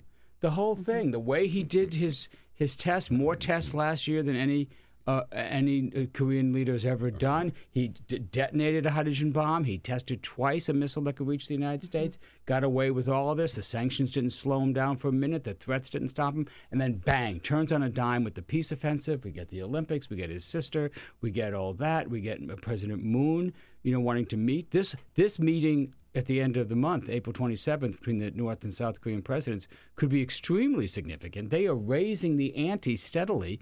They're now talking about negotiating a peace arrangement, a peace agreement between North and South. Remember, the Korean War never ended, as President Trump reminded us. A lot of people don't know the Korean War never ended. We just have an armistice there, and we may actually end the Korean War in the next few months. My question for you, Joe, is that how did we get from, as you said, the infamous button tweet and about the size of the relative buttons? That was just in January? Because it feels like it was years ago. Well, it was 5 years ago in Trump years. Right, exactly. but it was just January. But how did we get from that rhetoric to where we are now? Was it, do you see any turning points? Was it the Olympics? What was it? It was Kim Jong Un. He declared on January 1st that they had accomplished their historic effort on the nuclear program. He said, we achieved it. And now, and he's always had, we're going to turn to our other goal. He's always had two goals, which is economics, which is to revive the economy, which isn't doing all that badly, as it turns out. But in order to really get it going, he needs to open up. He needs trade. He needs normalization of relations. He needs inflow of capital, and that's what he wants to do. So this is a very clear plan on his. And then in order to get that, in order to change the tone with the United States, he dangled denuclearization, which is what Trump said he wanted. We're not going to talk to them until they agree to get rid of his nuclear weapons. Right. So he came up with this came up. It's a longstanding phrase in the Korean Peninsula, denuclearization. It means something different for Kim than it does for Trump, but that's the art of diplomacy. You fudge over these differences, and Kim or his advisors were smart enough to figure out a way to do it. So you say that it might work. What do we mean when we say it might work? Does that mean it doesn't mean unification of the Korean Peninsula, right? No. It doesn't mean, as you indicated, that Kim Jong Un would say we're just going to, like Gaddafi did, scrap all of our nuclear weapons program. Right. It means This is not going to be the fall of the Berlin Wall. This is not going to be that. At the summits, I think we'll return to something more normal. And, we have 10, 20, 30 years of efforts to try to do these things. And so there's a well-worn path here. And we're probably going to have improved relations between the two Koreas. We'll probably have the establishment of a peace arrangement process that gets us going. And then with ongoing talks beyond this. And then if that works, then when Trump meets, you will probably get several gestures from Kim's side agreeing to a freeze, no more tests of missiles, no more tests of weapons, maybe a freeze of the production so I won't make any more, and a pledge to denuclearize as long as the United States takes what they call meaningful steps. And what they mean is reduce the exercises. They would like pledges not to threaten North Korea with nuclear weapons. So they want denuclearization on both sides of this relationship, and that will be a process, and that might work. And trade deals might be part of it too? Absolutely. It's always been part of the mix, economic assistance from the United States because to North Korea. Because right now, North Korea gets everything from China, right? 90% of their trade. Yeah. But they would like to have a relationship. This is one of the things that people don't – I sound like Donald Trump.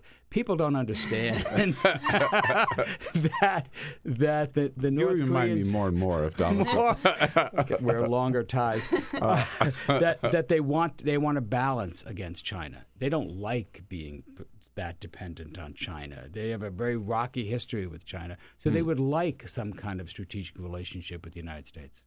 Right. Where do you think this summit's going to take place? That was one of the things that was unresolved. I know. It seems to be a real sticky point because Kim Jong Un doesn't like to travel, and he doesn't have planes that can get him very far. So, the obvious site is Seoul, but I don't think the North Koreans want to agree to that. He's not going to come to the United States, and Trump's not going to go to Pyongyang. Geneva, Europe, those are some possibilities. How would he get there? Well, that's true. He likes to take trains. China, I'm sure, has offered and would like it to be in China, but I don't think Kim wants that. So it's unresolved. If I had to guess, I would probably put it in the DMZ. I was going to say maybe like a break room in the DMZ. Well, this is where the North and South Korean leaders are meeting in what they call the Peace Village in the DMZ, which, by the way, is one of the things we're likely to see come out of the summit. We might actually demilitarize the demilitarized zone. Both countries have troops in the DMZ. Yeah, we might see an agreement to pull them out. I'm thinking back to World War II days when FDR and Churchill and Stalin, they met on ships, warships, you know? Right. Or in harbors. Yeah, that's right. They met on ships. So maybe they could, Would Kim Jong Un come to an aircraft carrier, an armada? In the China Sea or something like that? I don't know. I haven't heard anything about where this might happen. Still unresolved. Right. And we don't have a time yet either. So they say May or June. Exactly. Right. Depending. And, this is very rushed. Very rushed. I mean, all this started when the South Koreans came to visit at the beginning of March and extended the invitation, which had been extended to all presidents before this. And Trump, I don't think, knew that. He thought this was a personal honor to him, and he just impulsively seized on it and set all this in motion. Well, whatever happens, most likely this whole thing will result in Mike Pompeo being confirmed as Secretary of State. Would you agree? No. This is much closer than people think. Really? This is much. I mean, so this is all orchestrated, don't you think? The disclosure of the trip was almost certainly orchestrated to try to stem the flood of Democrats who were coming out to give him some diplomatic cred. Yes. But it didn't work because even after this announcement. So yesterday, Robert Menendez, the ranking Democrat on the Senate Foreign Relations Committee, announces he won't do it. Ben Cardin, the guy right behind him, announces he won't do it. Jack Reed, the ranking Democrat on the House Armed Services Committee. Right now, Pompeo does not have a Democratic vote positively, either on committee or in the whole Senate. There are 2 or 3 that I think are very likely to vote for him. But if they don't, and with Rand Paul having declared against him, and with Jeff Flake undecided, this is a 1 or 2 vote nomination. He's almost certainly is going to be voted out of committee with a recommendation of disapproval. First time this is disapproval. Yes, he will not make it out of the committee. But are there enough Republicans to give him? No, there are not, because Rand Paul is going to vote against him, and so far all the Democrats have declared against. I think there's only one left, Coons. And if he goes, that's it. Then he will not get approval. First time a nomination for Secretary of State has come out of a Senate committee with the vote of disapproval since 1925, which is when they began taking votes. Whoa. Wow. Here is Rand Paul yesterday putting himself on the line. He's talked recently of coming home from Syria. He seems to be consistently against, engaging in a new large land war in the Middle East. And I haven't gotten the feeling that Director Pompeo sort of agrees with that. So he says he's even out of step with Donald Trump. Yeah. And so I was up on the Hill yesterday. I must say, I don't trust Rand Paul. He could Rand flip. Paul could easily change his mind. You just saw Jeff Flake flip on a vote yesterday. He was initially against, then he... You mean on Pompeo? No, on the vote for another one of Donald Trump's nominees. It was locked at 49-49. It was going to fail, and he flipped to pass it. So you never know. Right. You never know. I was up on the Hill last couple of days talking to Senate staffers and senators, and I think that their assumption is your assumption, that it will get through, however barely.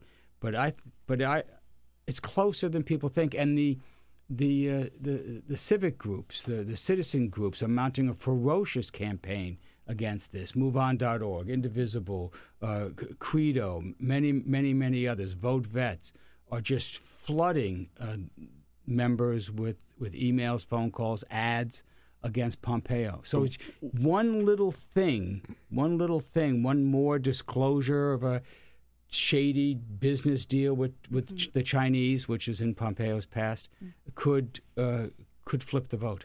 What's the case against Pompeo? Just inexperience, too bellicose? Bellicose, prone to go to war. Ben Cardin, who voted against the Iran deal, cited Pompeo's inability to work with our allies to try to keep the Iran deal, a lack of experience. So even senators who voted for him for CIA director because of his intelligence background are voting against him for Secretary of State because of his lack of international experience and his bellicosity.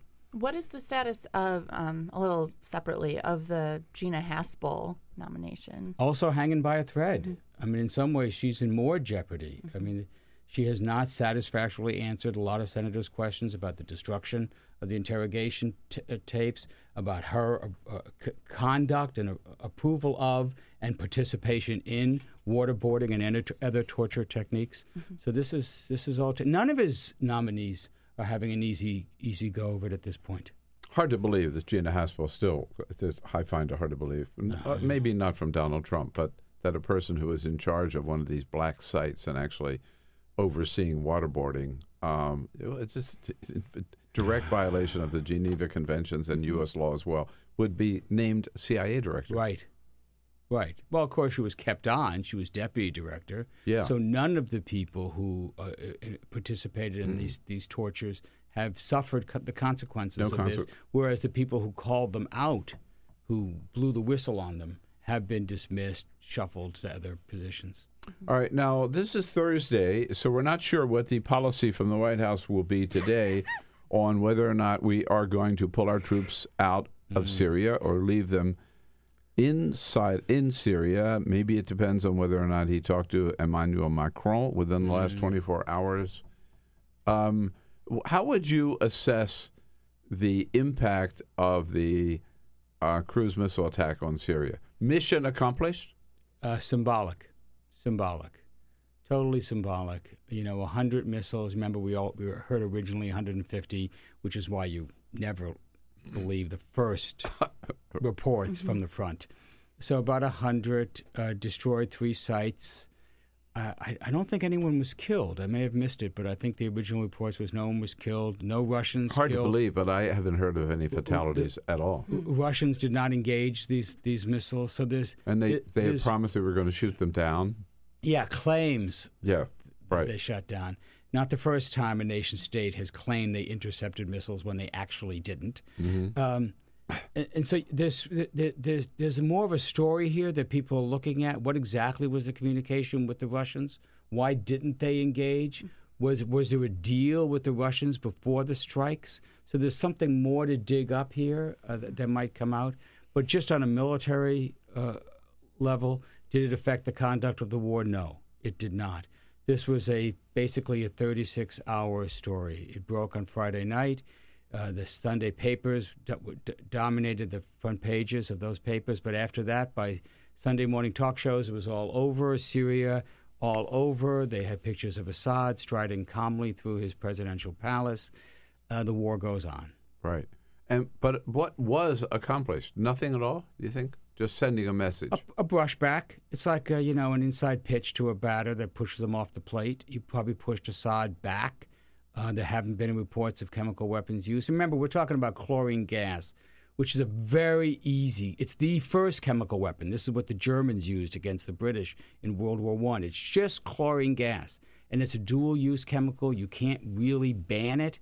Anything that's producing chlorine for swimming pools could produce chlorine for a bomb very quickly. Can't you make chlorine gas accidentally by mixing together bleach and ammonia? And that's a very good point. I think that's a thing. You can't mix certain cleaning products together, or they'll right. There were chemicals in our house that are toxic. They're good. So will the Syrians not use this again? No, this is true. This is just true. Chlorine is just a compound of 2 other simple chemicals. Which are the 2? I believe it's bleach and ammonia. If you combine they have the Carol. compounds. Don't use both. No, I won't be when safe. Cleaning your toilet. Do not use both. so a little brushback, but most of the killing has been done by good old regular bombs, not chemical gas. And so, bottom line, the civil war goes on. Yeah. With Russia and Iran supporting Syria. And we have 2,000 troops in Syria, and ISIS is almost out of territory. So what are we doing, and how long do we stay? Right. So what really has changed in the big picture? Like nothing, right? Nothing. And Donald Trump keeps, again, quantum uncertainty. Does he want them in? Does he want them out? We don't know. And your interview with Kevin Barron a couple of days ago, which I listened to in detail, was one of the best interviews I've heard on this. And you heard firsthand. That's thanks to Kevin, not to me. But anyway. You had him on. You were asking the questions. You were pressing him. And talking to Kevin, who doesn't have a dog in this great reporter, executive editor of Defense One. Right. And he just lays it out for you, the case for staying. That we control about, and our allies control about 1/3 of Syria. And if you pull the troops out, you could destabilize that. So when a commander-in-chief is confronted with this, when the cabinet members were members of Congress, when a radio show interviewer is confronted with this, it's very hard to say, okay, pull them out. I'm willing to risk that. You know, the short-term loss is clear, and the long-term gain is ephemeral. So it's very, very hard for policymakers to pull the plug on war, to say get out. And you saw it demonstrated by that talk with Kevin. But, you know, and as we were talking with Kevin, and you and I've talked before too, is that seems that's the problem with all of these military engagements. Afghanistan, Iraq, Syria, we get in and we can't get out. The flypaper problem. You're stuck. And you feel it. When you go into the nitty-gritty details, you feel it. I mean, I'm with you. I think we should get out. I don't want us there for a whole lot of reasons, including I do not believe that U.S. military force can fundamentally change the dynamics of the Middle East, period. This is not the way we solve it. There is no diplomatic or political strategy to go along with this military mission. What are we doing there except killing people, including the casualties on our own side? We should get out. But actually getting out is extraordinarily difficult. To me, it's so lopsided, where the first line of argument or attack is immediately strikes, while not thinking about soft power aspects, humanitarian aid. As I said earlier in the show, the U.S. has only let in 11 Syrian refugees so far this year. Can you talk a little bit about the Trump administration's perhaps failure to... It is a racist, bigoted policy. 2 years ago, we let in 15,000 Syrians, right? We have a cap of 96,000 refugees. Well, we can, according to our own rules and regulations, that's how many we can let in. 11 Syrians? Really?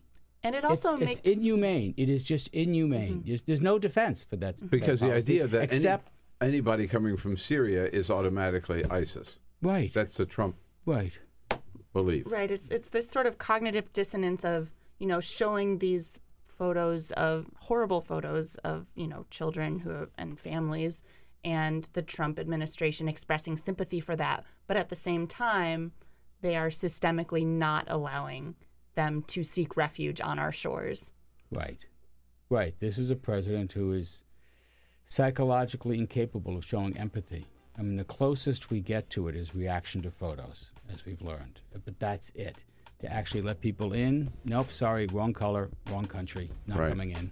And with that little bit of good news, we wrap up here today for this Thursday. That's really, really sad. Yeah. It really is. But speaks volumes about Donald Trump himself and the administration. Hey, Joe, great to see you. Ploughshares, ploughshares.org, P-L-O-U-G-H, shares.org, and SplinterNews.com. Have a great day, folks.